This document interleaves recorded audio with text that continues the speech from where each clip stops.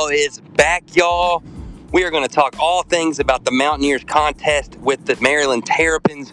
We are not fearing the turtle for that 3:30 contest on ESPN. The whole nation's going to have the eyeballs on the old gold and blue. And we're going to talk all about that opening contest of the season. And then we'll break out the crystal balls and kind of get a little prognostication on this 2021 team. CJ and Zach, come on in. It's a good one, guys. I promise you, we're going to have a lot of fun for you, and it's going to be a fun season. I think we're all going to keep trusting that climb. We're an optimistic group here. Might be an optimistic set of prognostications, but you guys know what to do. If it's in the morning, grab the coffee, Phil style. If it's in the evening, grab the drink, and come on back, because we're talking all things Mountaineer football here on the porch. Let's go.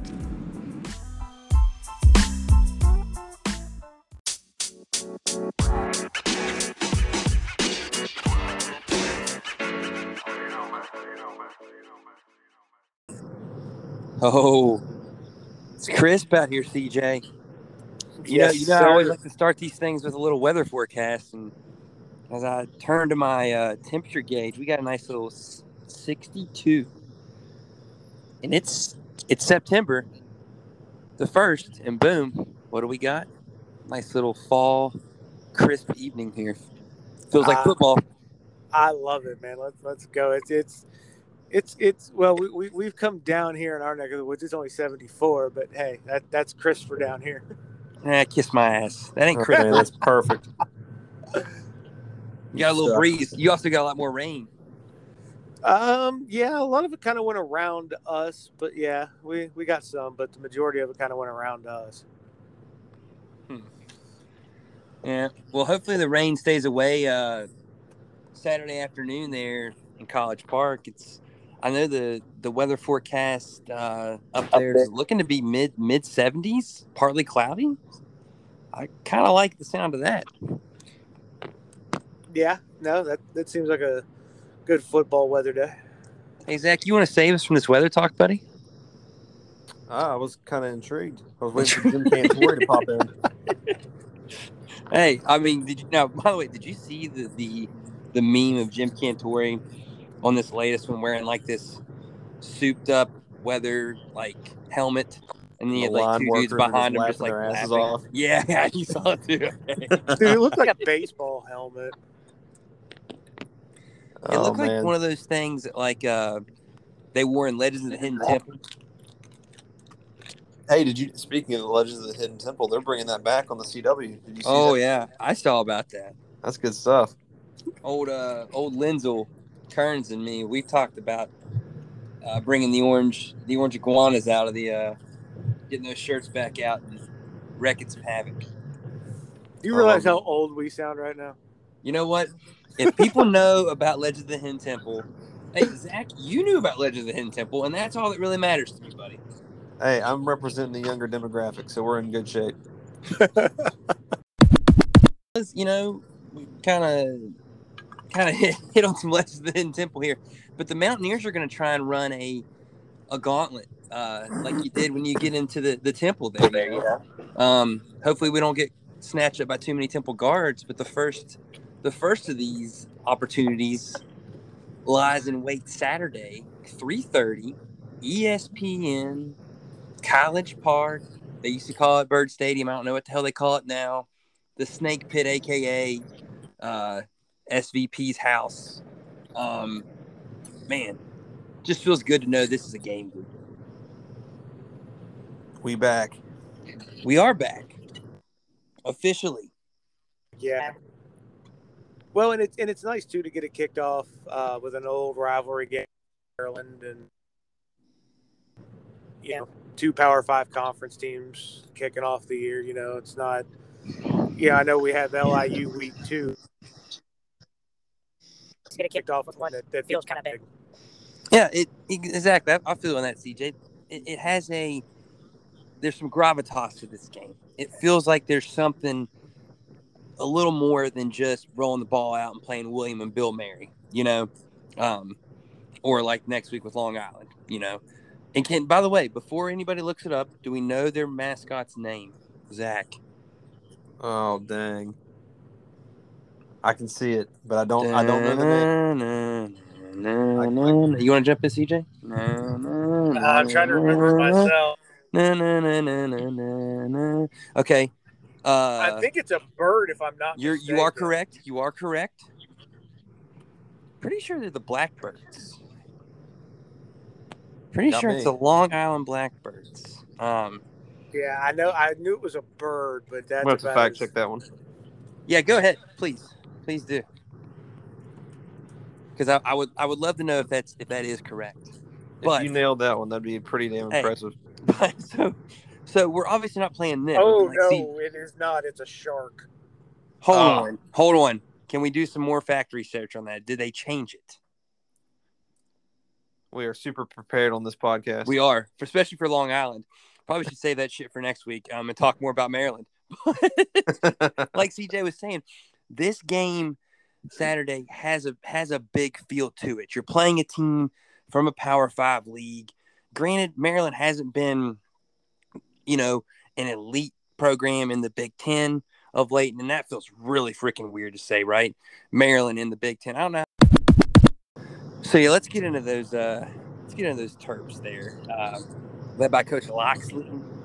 Guy who's not had tremendous amount of success there, and we're still kind of in this funny realm where every time I look for Maryland, I still look for them in the ACC, even though they're a Big Ten school. Every time I flip to talk to somebody about this game, I go to the Phil Stills, and I keep looking at ACC, and they're a Big Ten school projected to finish 5th in that division. Rutgers is ahead of them, according to the prognosticators, right? So Maryland's not obviously a team that's got a lot going for it, but they do have a good quarterback, and they have an offense that did score some points last year. Does that cause anybody some concern coming into a road game in the opener? It gives me a little bit of pause just because where they're not getting thought about or talked about. They use that as bulletin board material, and with a team like West Virginia, a rival Big 12 school coming in, have you spent the last couple of weeks really pumping them up? Like, boys, we could really turn some heads if we get off to a 1-0 start here. So yeah, that gives me a little bit of pause. Yeah, and you gotta look at one thing in particular with our defense going up against their offense, and that's the secondary. We feel pretty good about the front seven, I think, trying to get a pass rush going, but the continuity in the secondary, trying to make sure that we can defend the outside receivers they have. I mean, they've got some real talented guys. You got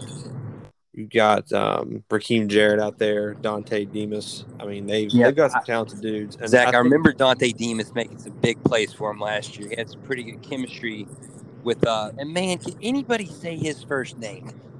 I struggle with it because two was easy, right? What is he, Te'o?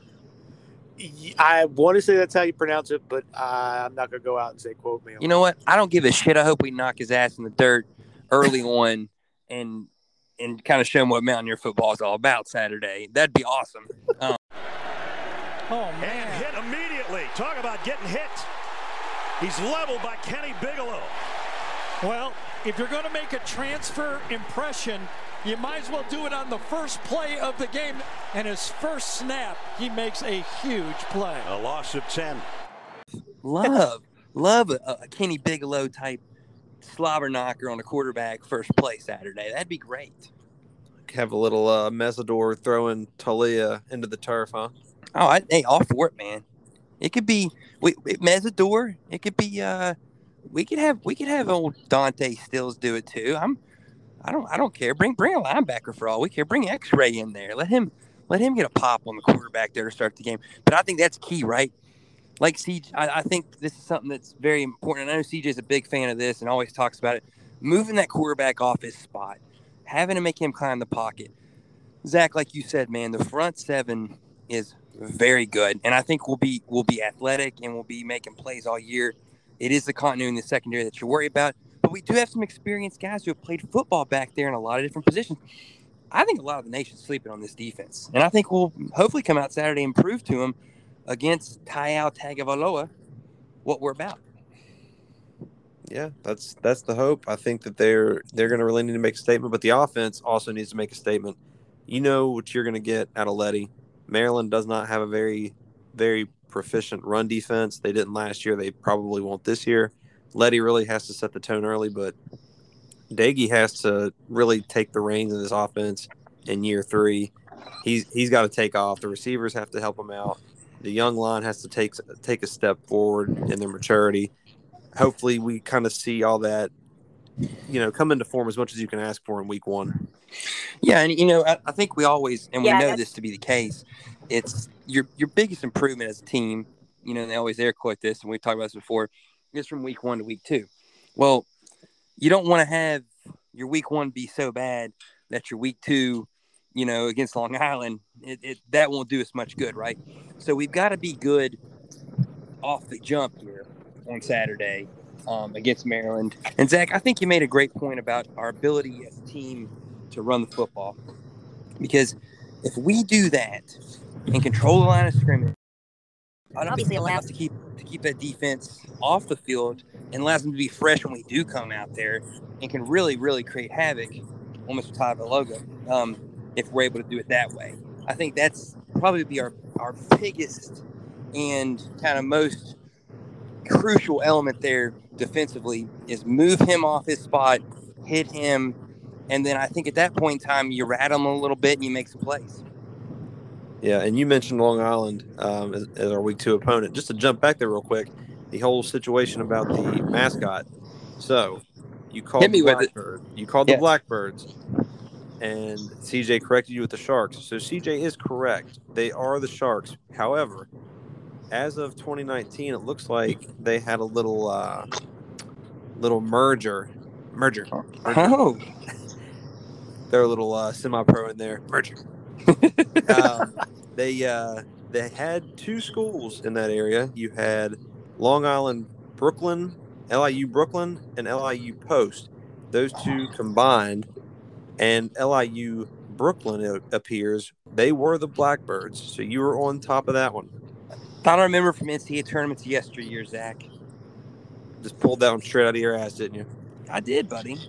I'm impressed. I should have remembered LIU Post. We worked with them back from our hotel days there in Charleston. Okay. Now, can either of you tell me what LIU Post's mascot was? Crap. 0% chance. I won't even attempt it. I know what their color scheme was basically like, but I couldn't tell you the mascot. The LIU Post Pioneers. Pioneers, yeah. I like it. Pioneers. I Now remember it's the Jacks. The famous Levi commercial. When you Pioneers. Oh, pioneers. mate apparently turned into a shark. Everybody knows that. Hey, everyone wants to have the Shark name of late. I remember when Ole Miss changed their name and took the Shark. Everyone wants the Shark, but I don't is there a college that is a Shark? I don't think there is. Not that comes to mind. LIU's in rare air. They are, man. Rarefied air. So hey, let's go ahead there, and we'll just go ahead and say this right now. When we get to predictions, I think we're all taking a big W there against LIU, right? Yeah, we're gonna. What's in the ocean that kills a shark? Is there anything really that kills a shark? Other sharks. We'll be Dogs. a bigger shark. We'll shoot a musket. We'll shoot a musket at the shark.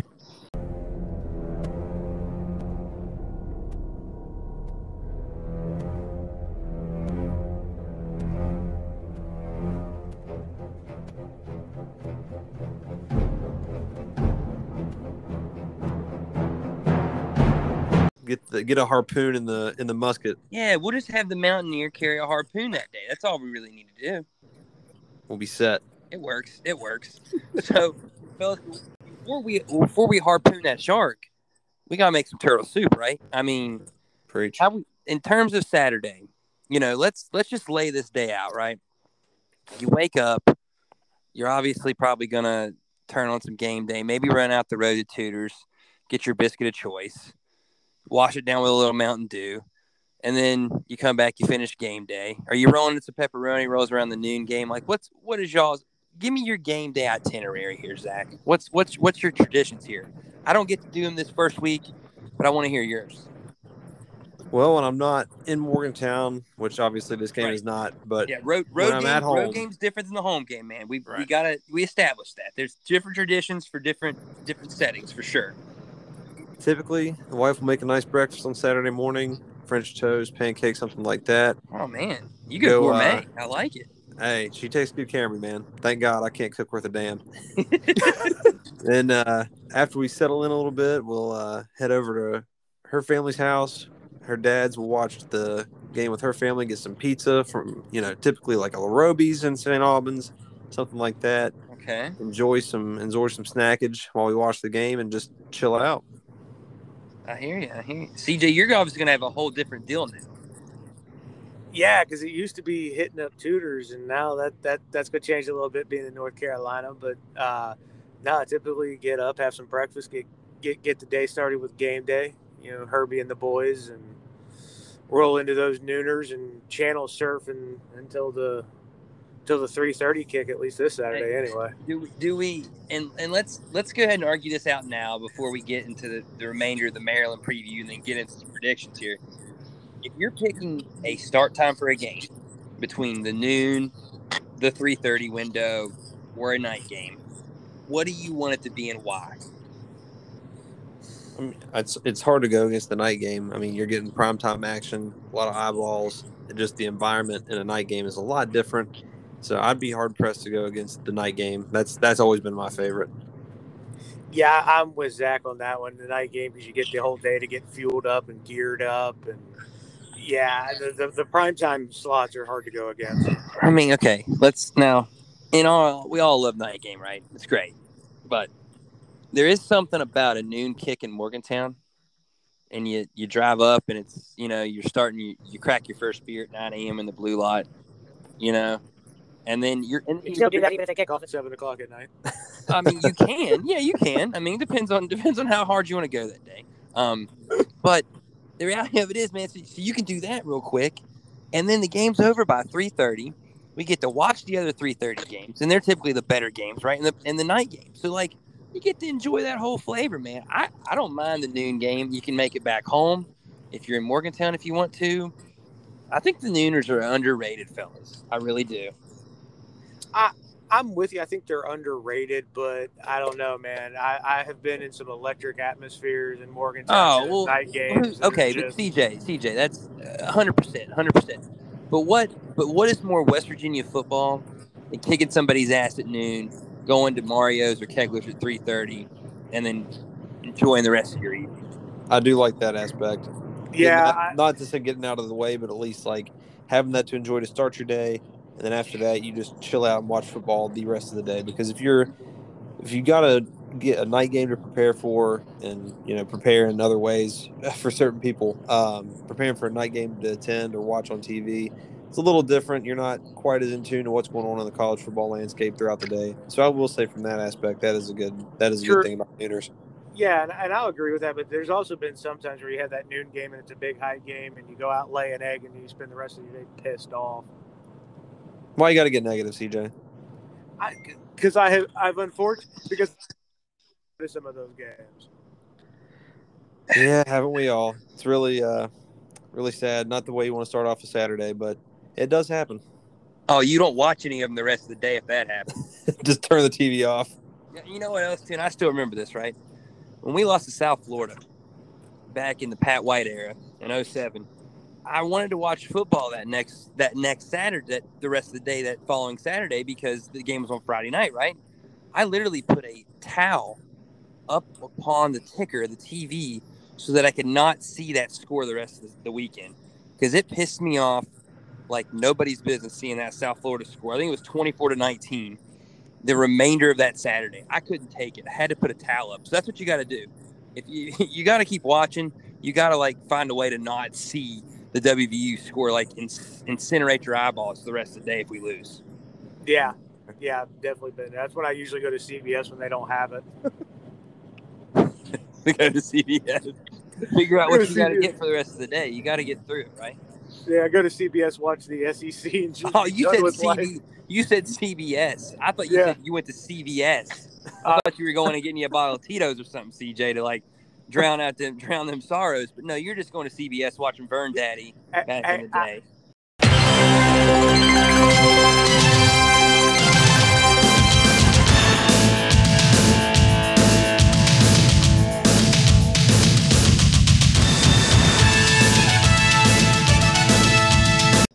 I have done that other one too. We're not going to talk about that Pitt game and the bottle of Crown I downed in an hour after that game.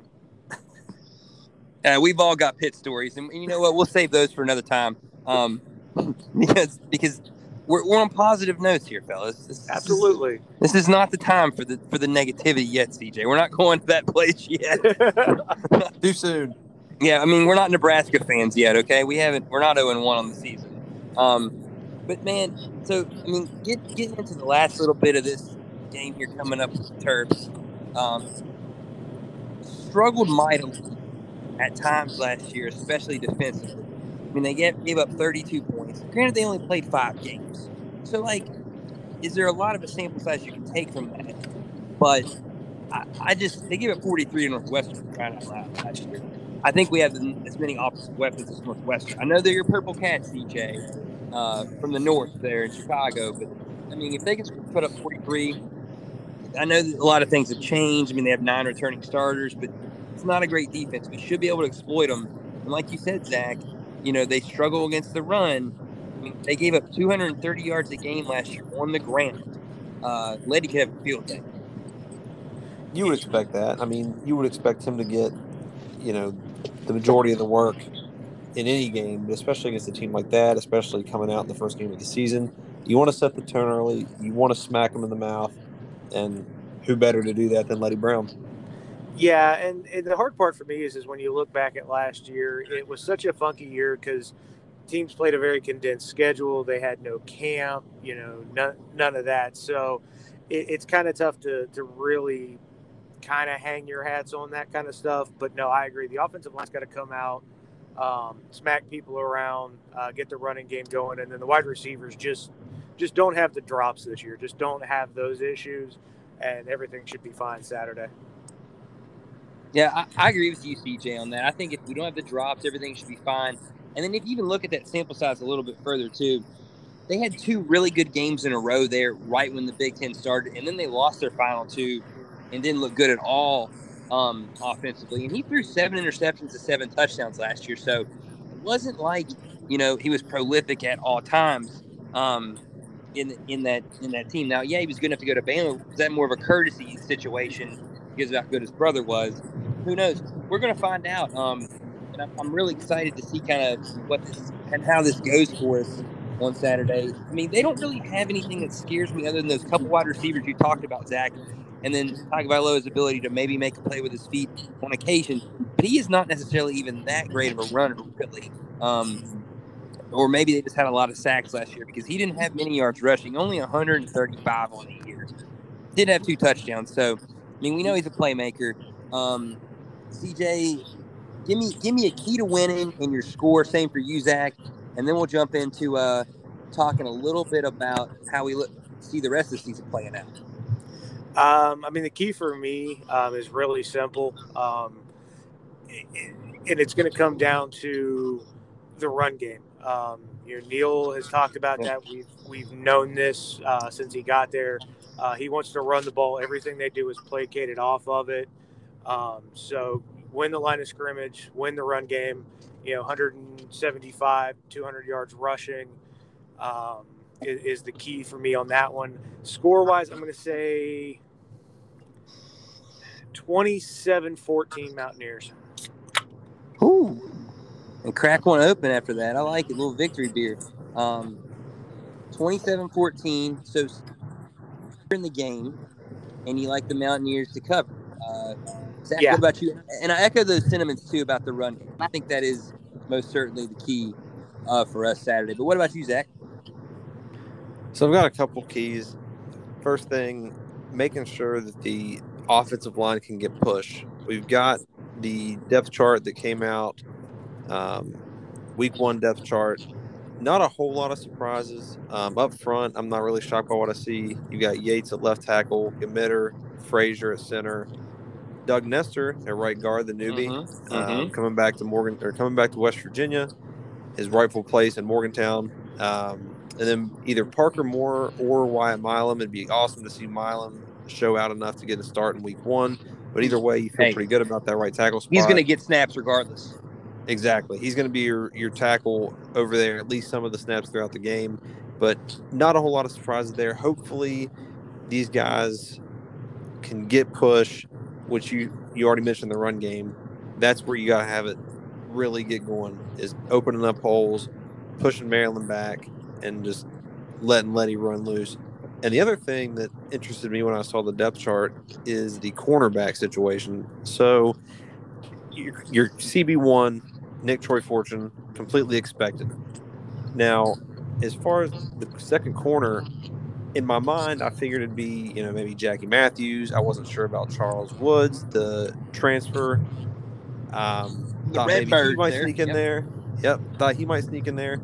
Turns out they've got Charles Woods listed as the backup spear behind Scotty Young. Wasn't expecting that, but obviously they have different ideas for him. Totally fine with that. The spear position is detrimental in that defense, so hopefully Woods can get good time there.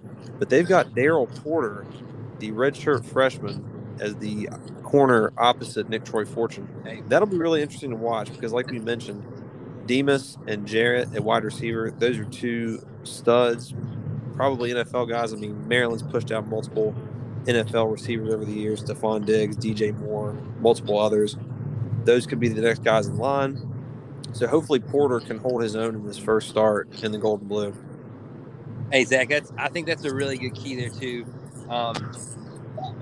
Because it was interesting to see Porter being the guy who is going to get that nod, at least in terms of the depth chart. Because, what's funny is when you go through the list of guys that you would have expected to maybe get that nod, he would not have been up near the top of them, that's for sure. So no, he was a guy who impressed a lot last year. I mean, obviously, like CJ mentioned, last season, especially for freshmen, didn't get a whole lot of time in the offseason like normal, pandemic situation, atypical for everybody, but especially incoming freshmen.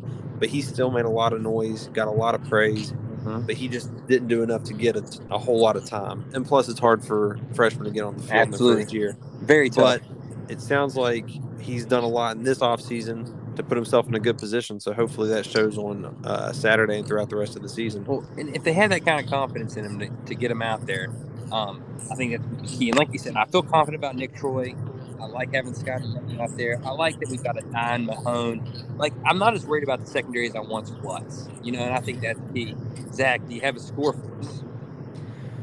So you had mentioned a little bit the betting odds as far as what CJ's prediction pertains to. Yep. From DraftKings, you've got a 57.5 for the total, and WVU favored by 2.5.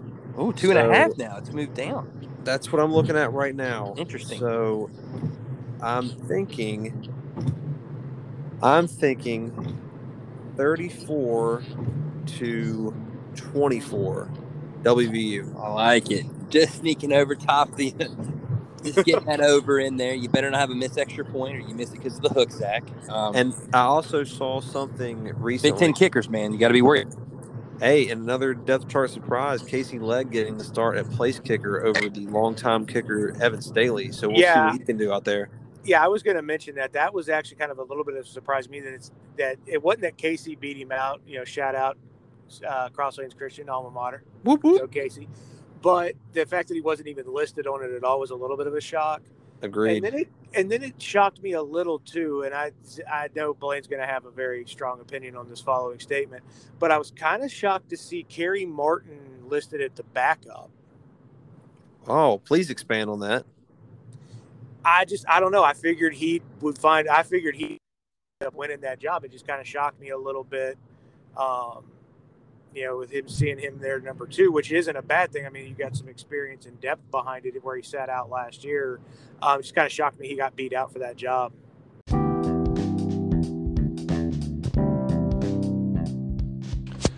Say just a friendly reminder, guys, during all of your football season, there's really only one place to get all your information, and that's at WalliesandWimpySports.com. pick up the print edition there at all of your local Par Mar stores throughout the valley. Some Exxons, Marathon, Sitkos, anywhere with your neighborhood Par Mar store, you can find some Wally's and Wimpy's. Got all the schedules, some insight. Jim and the boys do a great job, and we're excited to partner with Wally's and Wimpy's. So definitely make sure that you're looking for those when you go there and pay your gas.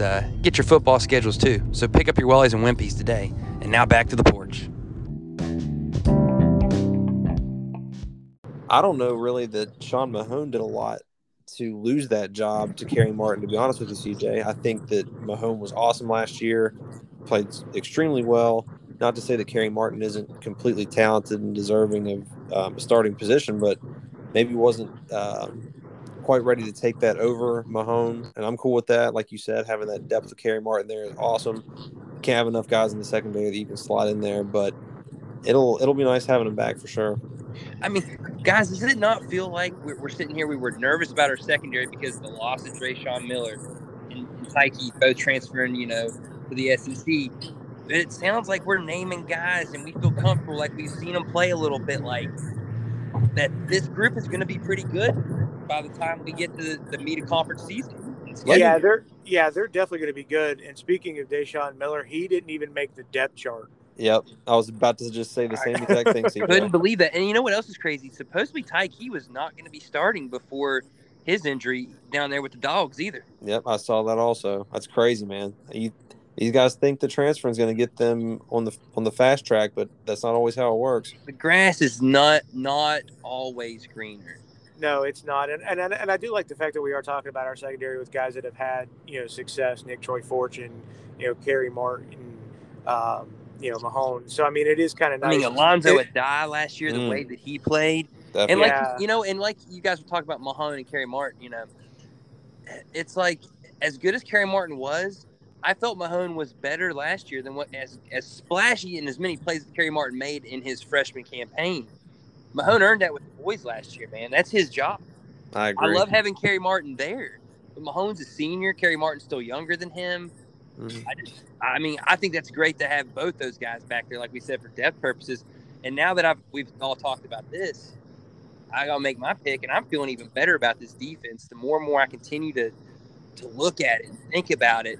And if we do run the ball well, echoing the sentiments of CJ and Zach, getting that push up front, I think we can ball control them a little bit, and I think Neal's okay with that. And I think Casey Legg will make a few kicks for us as well, and I think Sumter will make a field position game. And hopefully Daggy will hold on to the football and not make mistakes with it. I'm liking us to win this game Saturday 34-17 over the Terps. I think it'll be a bit of a laugher, maybe not even that close, maybe a late touchdown even for Maryland. 1, 2, 1, 2, 3, West Virginia, West Virginia, every mountain near.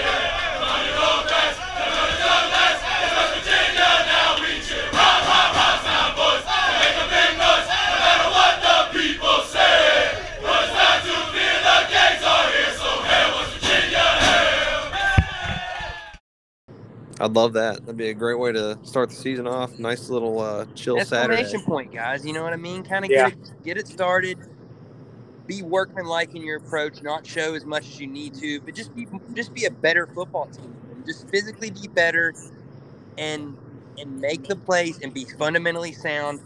Don't turn over the football. Don't commit penalties.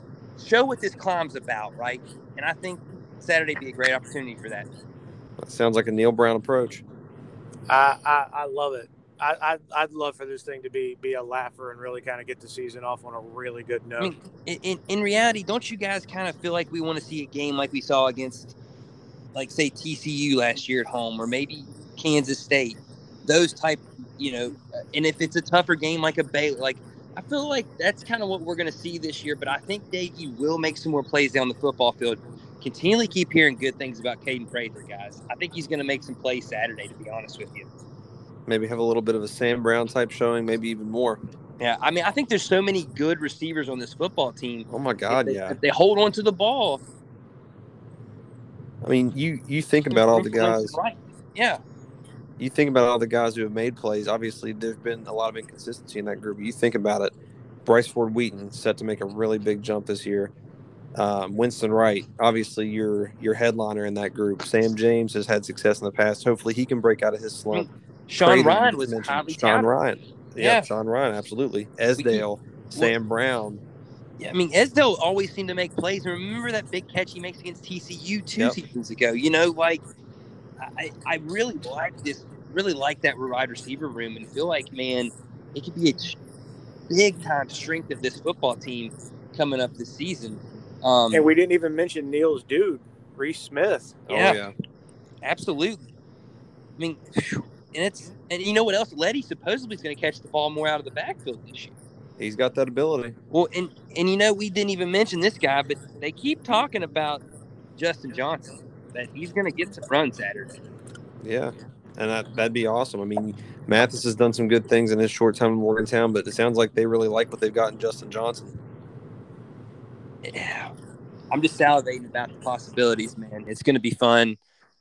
It's that time of year. Yeah, man, and we're finally there, and hopefully about 7:30. Yeah, 7:30. We're singing Country Roads.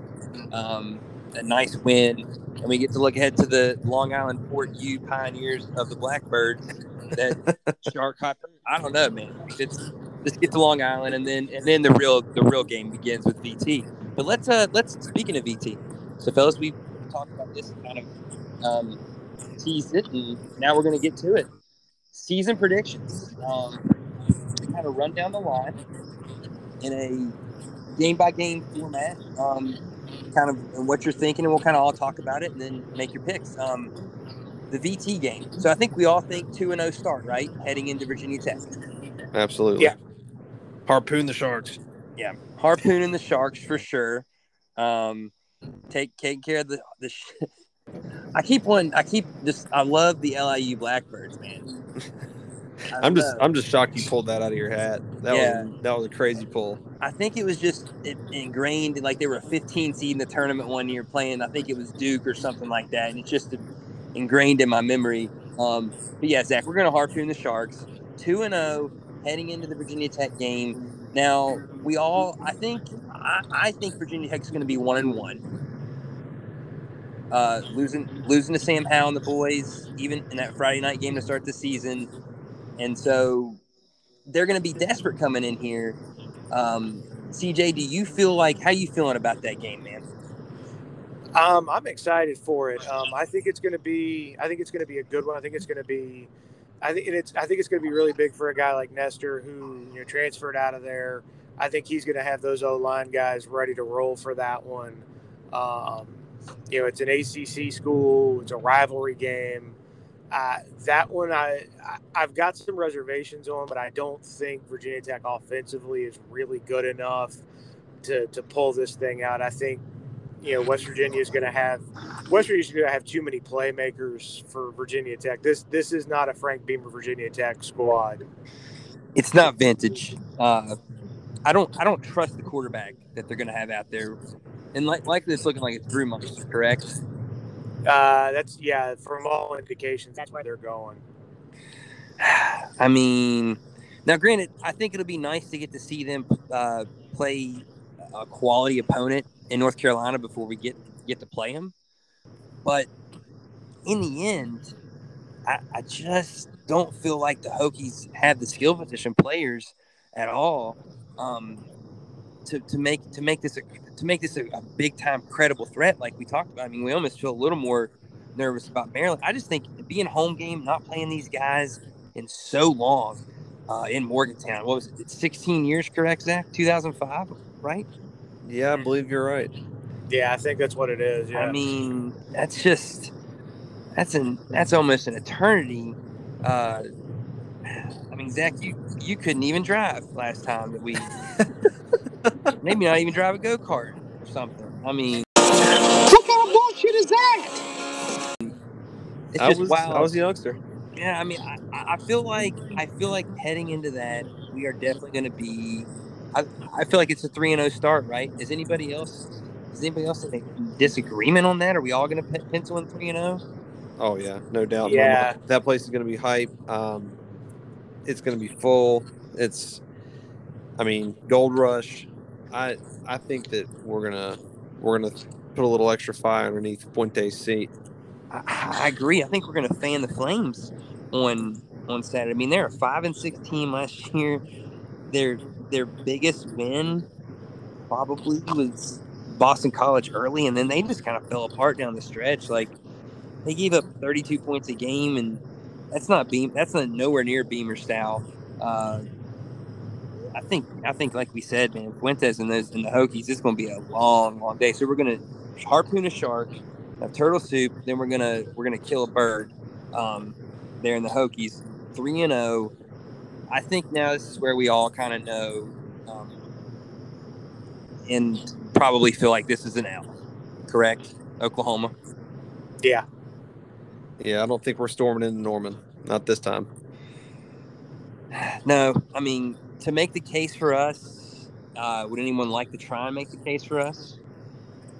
Well, I mean, if Rattler tears his ACL in the first game. God, that'd be terrible. You said make the case. Okay. I'm going to try and make one here. I'm going to try. I mean, we get Oklahoma early. We all know how they are early. Usually they stumble out of the gates. Agreed, CJ. Agreed.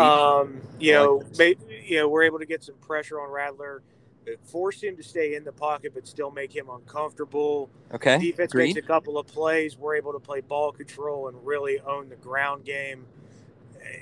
That's going to be the thing. You're going to have to follow the Kansas State model, force Rattler into a couple of bad decisions, and then capitalize off the turnovers and play clean on the other side of things.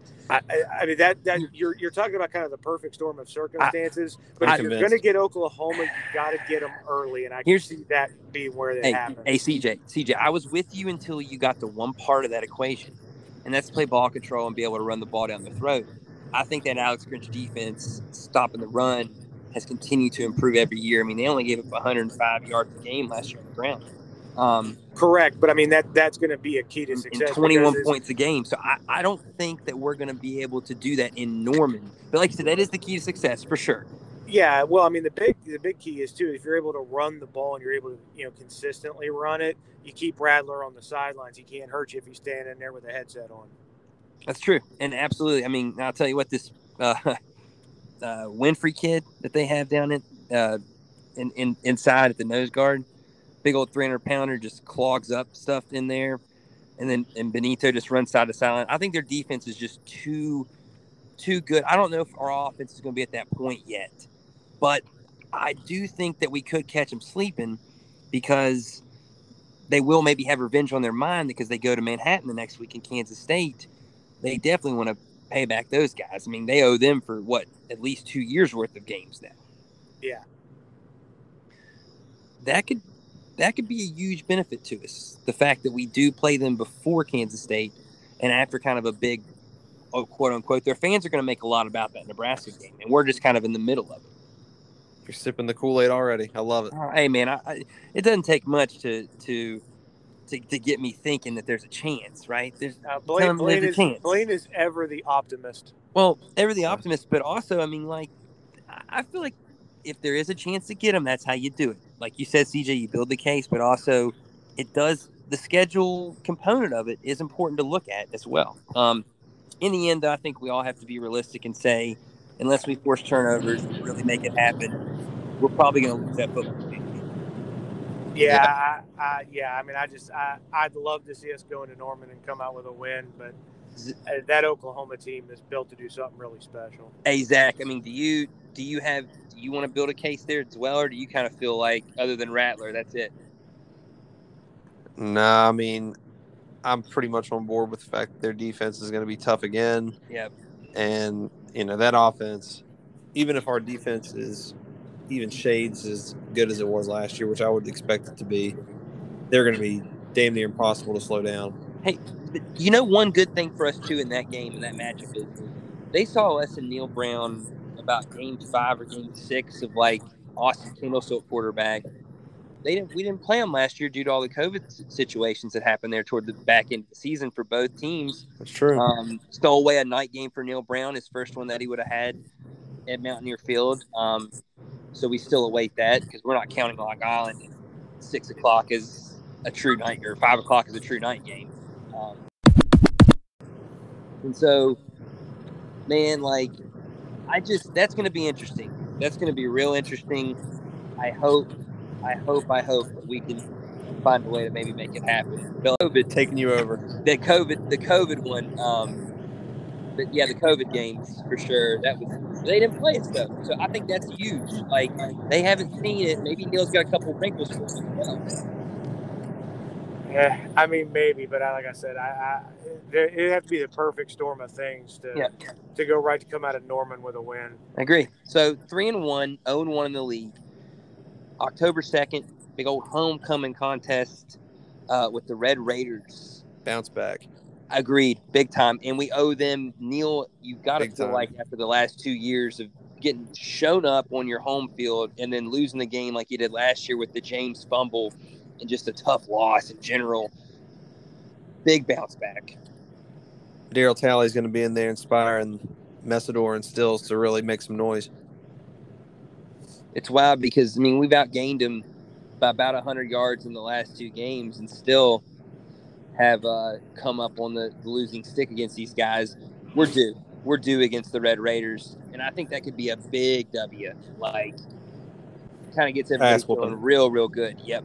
Yeah, I think it could be a big W, and I think Deggy's going to want to play very well in that game, given the fact that last year he struggled at times in that game. I think he's going to really want to go out there and show what they saw him last year was not who he is. Yeah, and that, you know what, too, great point, because I mean that's his home, his hometown, and he did have a little bit of a struggle last year. Those wind conditions were crazy in that game too, if we remember, and that played a huge role. But man, that would be a big bounce back. You get back to 1-1 in the league, 4-1, and then you go to Waco and you take on the Bears. One of the most beautiful stadiums in the country. Jordan Rader has been sending me pictures of it for months, and it looks beautiful. Would be a fun time to go down there on the Brazos, see a game. But I think we come out of that with a nice W. Baylor's not going to be what they were, and they lost Charlie. To me, yeah, we go down to Waco, get a win. Charlie Brewer's not walking through that door. Matt Rule's gone. This is not, the Baylor Bears that I think a lot of people have gotten used to seeing through Art Briles and then Matt Rule. That's a complete rebuild down there.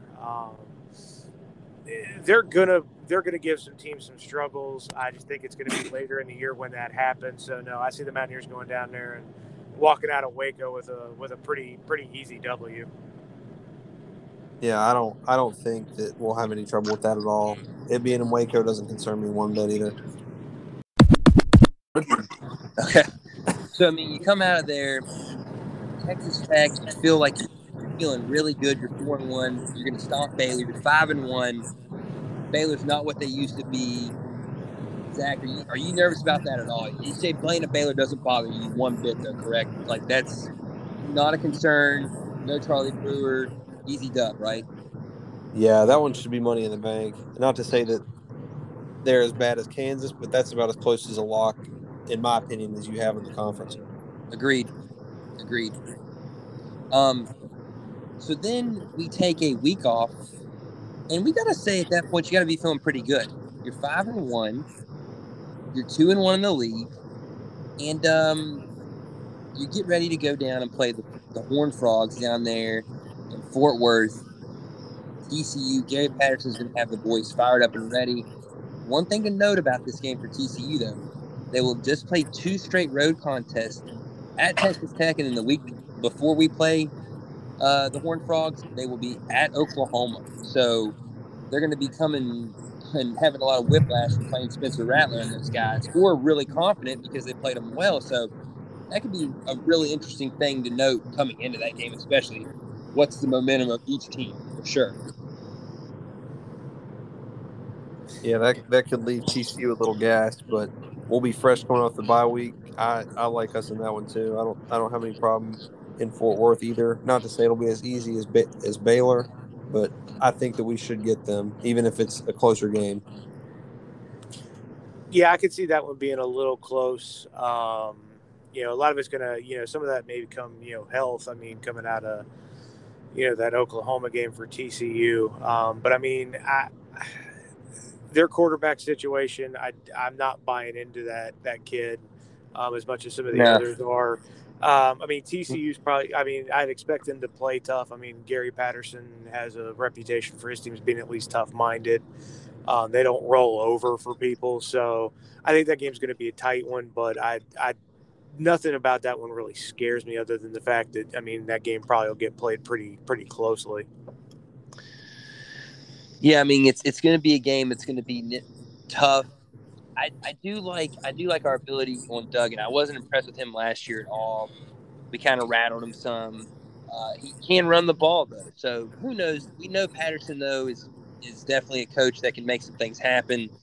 I think though TCU at that point in time could be riding real high going into Oklahoma, maybe undefeated or maybe a loss to Texas without really even having to play that well, because the early part of that schedule is not that great. So maybe we can get them kind of a mirage of a TCU team, get them while people still think they're kind of decent, maybe even a ranked matchup even, and get a lot of credit for it. But I think it's like, I also take us to beat the Horned Frogs. I don't think there's a lot about TCU that scares me. I think we match up pretty well with them.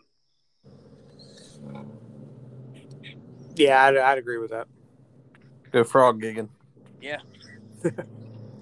Get them purple frogs. And, man, hopefully they just don't wear the helmets that have the red in them. Because when they wear them, the frog's blood, man, it gets a little nervy.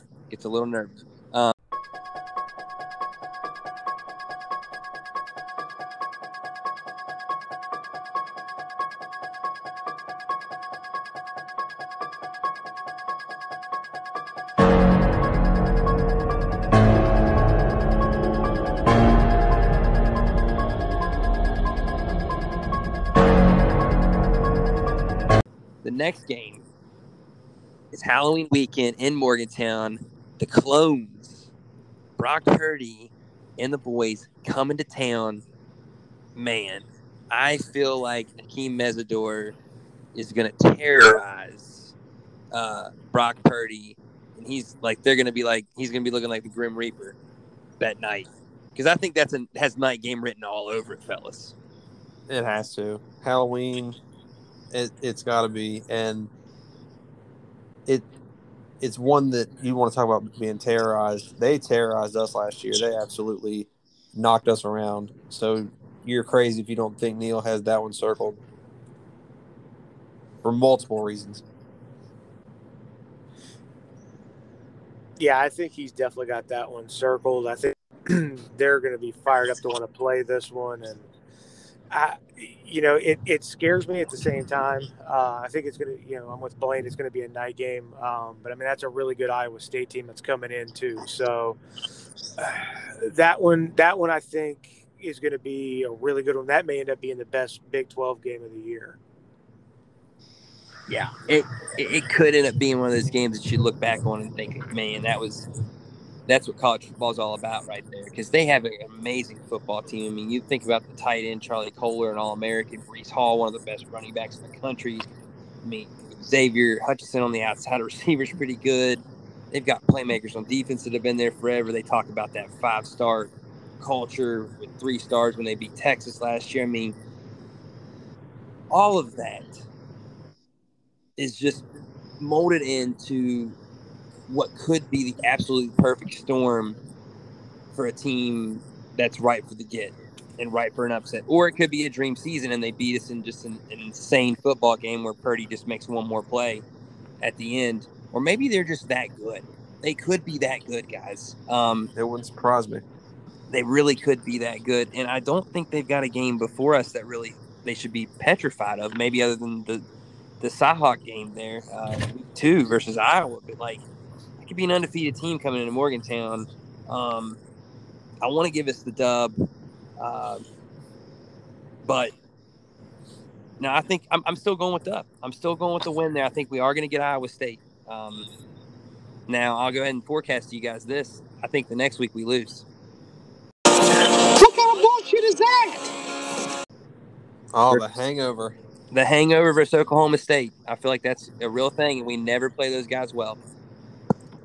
No. Yeah, I was leaning that way with you, Blaine, too. You get that big one, and then you get Iowa State, a team we've struggled against since we joined the Big 12, and yeah, you come off that big one, maybe just a little too happy. And I hate it because I do think we're better than Oklahoma State this year. But I just feel like that's the spot for us. Yeah, I mean, that one wouldn't surprise me too much.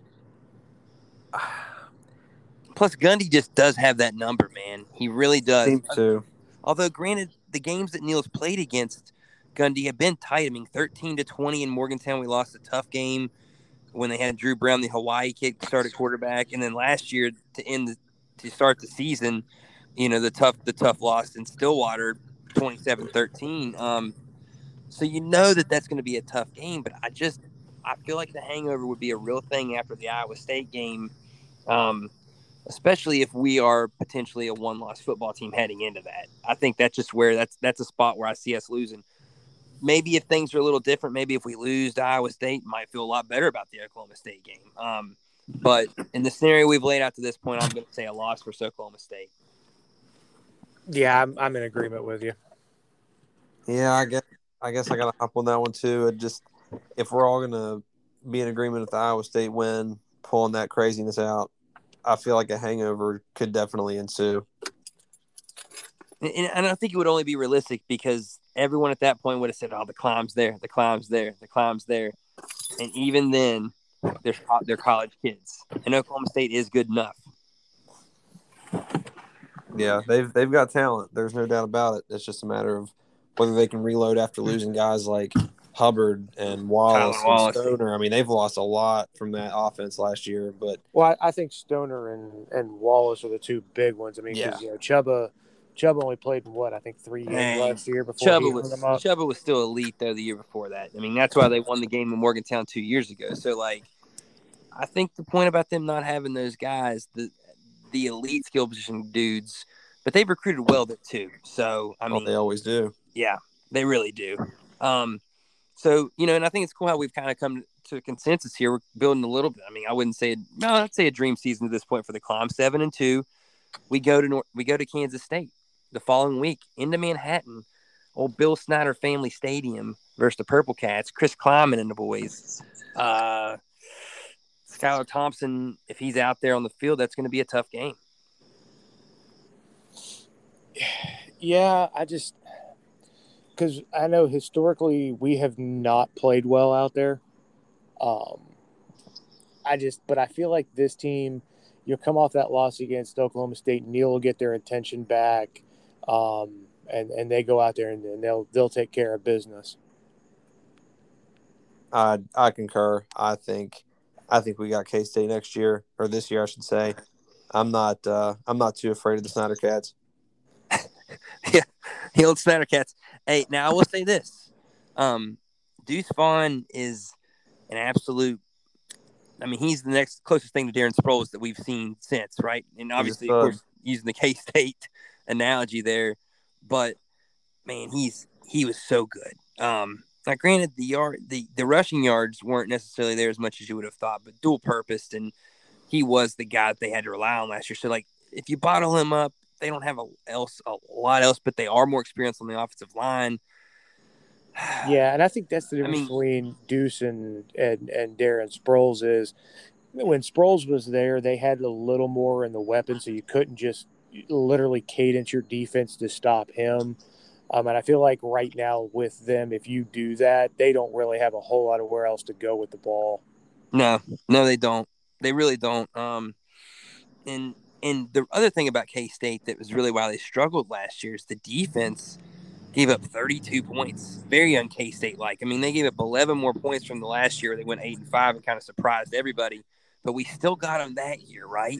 I just think we've kind of, ever since K-State had our number early and then we finally broke that spell with Dana, we've had their number. And I think we will continue to have their number out there in K-State, although toss-up type football game. But I'll go ahead. Manhattan's not a real easy place. Yeah, Manhattan's not a real easy place to go play. I think the time of game, will be a huge factor in that. They'll be coming off beating Kansas, Baylor, and Texas. So, they don't. It's not really. It's a game they can look forward to, and I think they will have that circled because we've beat them the last 2 years. So that does scare me in that aspect of it. Could easily see us dropping it to be at 7-3, but I'll go with you guys. I'll concur. We'll go 8-2. Attaboy. Yep. Oh, not like you got to sell me that hard on it, but November 20th, the opportunity to flash those horns down. Texas comes to town. Potentially, maybe the last time as a Big 12 member. Who knows? I mean, that's definitely going to swirl in the air on November 20th. Man, that tailgate will be probably the best thing since Pitt back in the Rich Rod day when Larry Fitzgerald came to town. Best smell of a tailgate I've ever experienced, and I think that could be the same type of deal here for Texas. That's going to be a tough ticket. People are going to be pumped for that, especially if this team is where we've got them right now, 8-2. If we're 8-2, 7-3, hell, even 6-4, that Texas game is going to be a tough ticket and an electric joint, and Mountaineer Field will be rocking for sure. Snaps it anyway. Greer lobs it in the air. Oh! What a catch, Gary Jennings! Touchdown, West Virginia! Wow! What a throw by Will Greer with 16 seconds left. Is his foot down? Absolutely. My goodness. I have not seen a throw like that. Yeah, I think it's going to have that electric atmosphere that we saw, a couple years back when Oklahoma came in, the Greer senior year. It could have that kind of electric feel to it, especially if this team rolls in there, with only 2 losses on its record.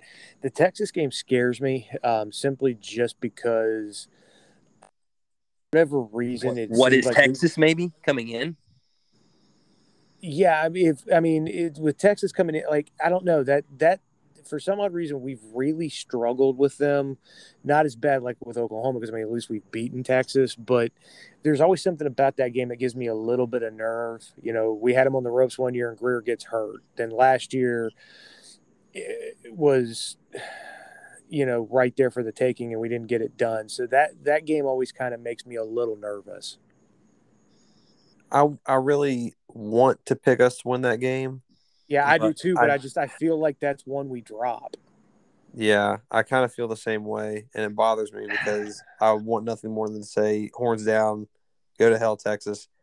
Nice first trip to Morgantown, Sarkeesian, but I don't think I can do it. I think it'll be a tight one. Wow. For last year, but I don't know if I can do it. See, partially because it's late in the season. Yeah. Yeah, that too. Injuries will start to pile up. I don't know what our depth is like in some spots. In Texas, they should have plenty of depth.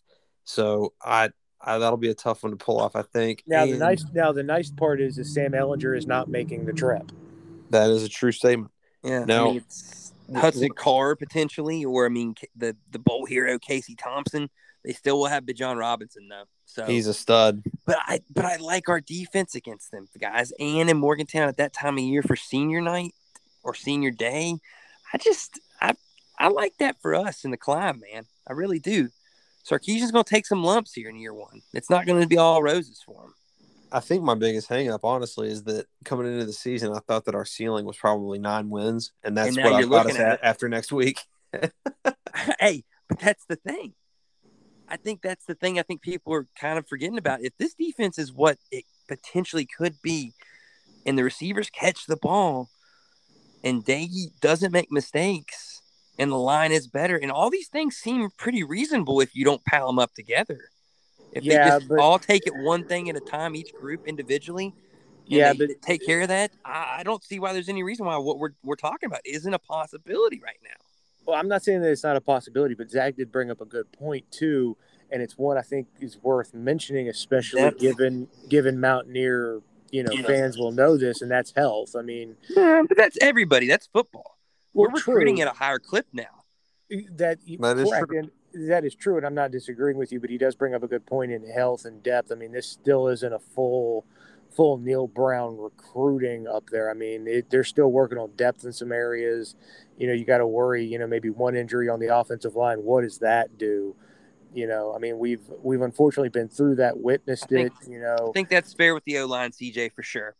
So I mean, you've got that. Does Letty stay healthy all year? He was banged up at times last year. The wide receivers. I mean, obviously if they don't have the drop issues, and we talk about the defense, and we've got some nice depth in some places, but I think a lot of that's going to be they can run guys in and out. But if you end up with an injury and all of a sudden you got a guy who's playing potentially 15 to 20 more snaps a game than maybe what he's accustomed to, 4 or 5 weeks into the year, what does that start to look like and that kind of thing. So I think it is a topic worth kind of taking into consideration. I think it's worth taking this consideration, but I also will disagree with you because I feel like we're in year 3 now. Like a lot of the Neal Brown recruits especially the defensive side of the football have proven to be pretty damn good and make a lot of plays. I think we're just going to continue to see guys come in, man. This is about the climb. This is about a program, and they feel good. And I think there's a ton of depth on the defensive side of the football. Maybe not on the O-line. I think that's fair. And the running back position as well, from what we know from last year. But there's a lot of depth, a lot of places right now, guys. There really is. Yeah, I mean, I definitely he's got more depth than he's had, but I think he's kind of like a lot of coaches will tell you too is you can never be deep enough, but I definitely feel like there are some spots that he'd love to have some more more depth. 100%. So I mean, we literally. So you guys are saying we lose Texas then to go 9-3 because we beat Kansas in the finale. That's where I'm at. Yeah, that's kind of thought coming in. Because to me the dream scenario is 10-2. You find a way to get Texas and you beat Kansas to end the year and you're 10-2. Yep. I think that's the dream season. But yeah, for me, I kind of looked at this team as I think nine's the ceiling.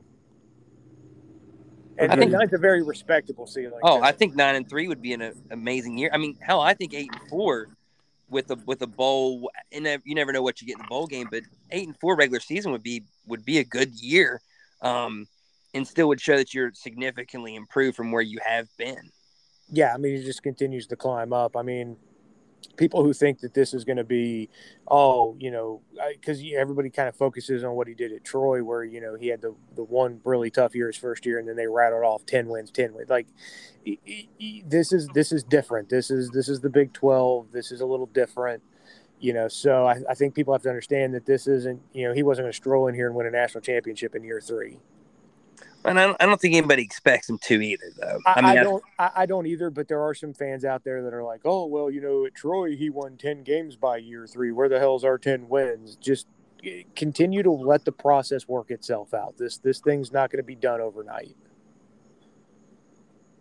Yeah, I mean, I'm with it.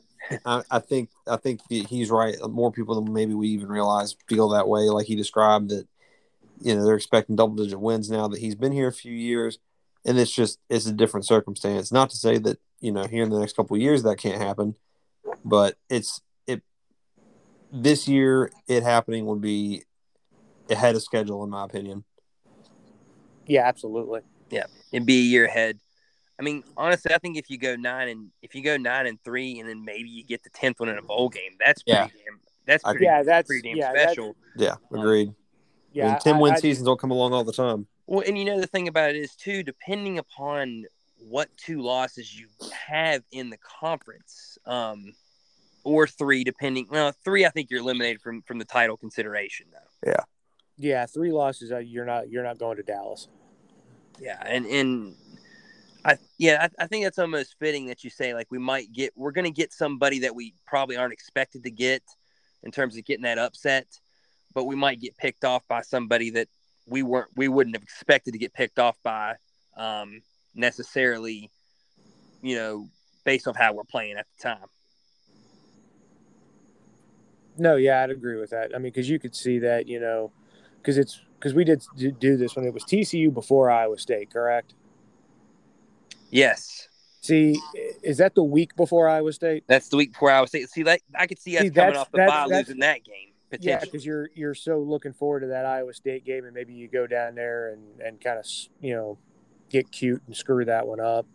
I mean, I could see that. I don't feel like that with this team. I feel like Neal's got his pulse on this one really good, and they've got a group of guys up there that aren't going to get too too up and down and too flustered and too looking ahead. But, I mean, we are talking about 18, 19, 20-year-old kids too. Oh, yeah. And also, I mean, you could say that the circle game on the schedule for K-State, with it being us, could easily go the other way. And then the motivation of certain games, maybe you do lose to Iowa State, but then you come back and you beat Oklahoma State. Like, we're all in that general area where we think that we're definitely going to see a significant upgrade in terms of the level of play. It's just a matter of, do you win the game or not? And sometimes that doesn't necessarily measure the level of the program, because he could really be improving and getting that thing where he needs to get it to, but we lose some heartbreakers, and then the next year's when we really take off. Yeah, and the thing I've appreciated about the Neal Brown teams is they fight to the end. I mean, they're not laying over for anybody, which is pretty awesome to see. I mean, he's got a group of kids up there that care and they want to fight and they want to win, and that right there is the first step in building the culture. Yeah, it's very rare, like you said, to see them not be in a game or at least be busting their ass in one. That's why that game against Iowa State last year, it was just an absolute slaughter from the get-go. That was so surprising and kind of discouraging, but at the same time, it was a testament to how awesome the Cyclones were. So those kind of games are few and far between, especially with Neal Brown at the helm. They're always going to be in it. Yeah. I mean, if you think about it, Zach, that's a great point, because since he's taken over as the head coach, there's only been really that game versus Iowa State and the Oklahoma game the year prior where we've been totally outclassed. Yeah.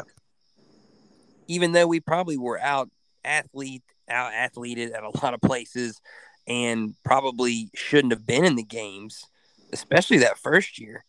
We still seemed to hang around. Well, yeah, and you get the Texas Tech game that was at home, when Daggy finally got in the fourth quarter. But that's a good point, CJ. I forgot about that one. Yep. But I mean, that one was one. I mean, you could still see them fighting and scrap. Like, I mean, it wasn't like they were laying over. I mean, it was just some negative things happen quickly, and boom, you're down 28-3. Yeah, I mean, they got dump trucked early. You had a couple of things not go your way, and you get dump trucked. But I mean, the fact that they were still fighting and they were still trying. I mean, I think that's why Neal wasn't quite as upset as he was. That's why I say there's no way we're losing that game this year. No way. Yeah, I mean, like I said, they were still out there fighting and all that. I mean, they got buried kind of quick, and it was like, good Lord. But I mean, to see them, they were still out there and they were still, competing. And when Daggy came in, you could see him trying to get amped back up and get some positive things rolling, to at least have on film. So, I mean, that was always a good thing to see. And that's been the one thing. And Zach made the point of it. I mean, Iowa State was a good team last year. And they just came out and did what Iowa State was supposed to do. And that was take care of business at home.